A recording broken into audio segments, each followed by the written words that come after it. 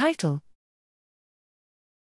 Internal Tremors and Vibrations in Long COVID, a Cross-Sectional Study.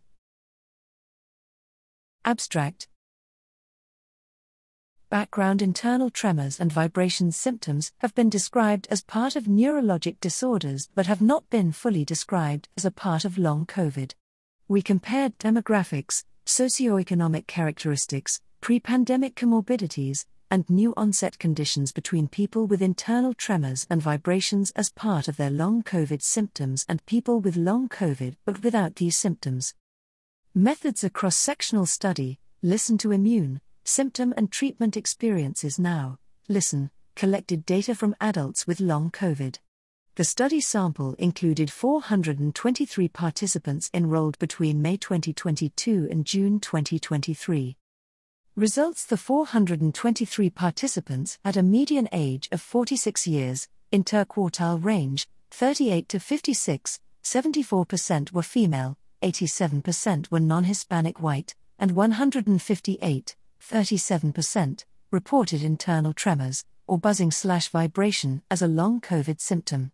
Before long COVID, the groups had similar comorbidities.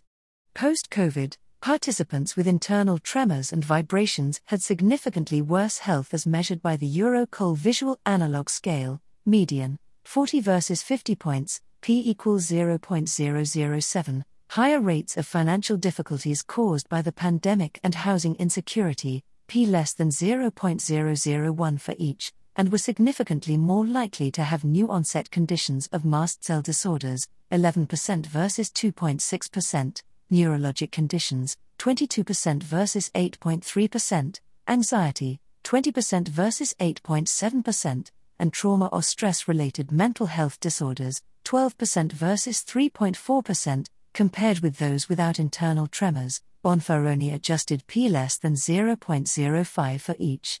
Participants with internal tremors also reported significantly higher rates of cardiovascular, gastrointestinal, integumentary, and neurologic long COVID symptoms compared with those without internal tremors, Bonferroni adjusted p less than 0.05 for each.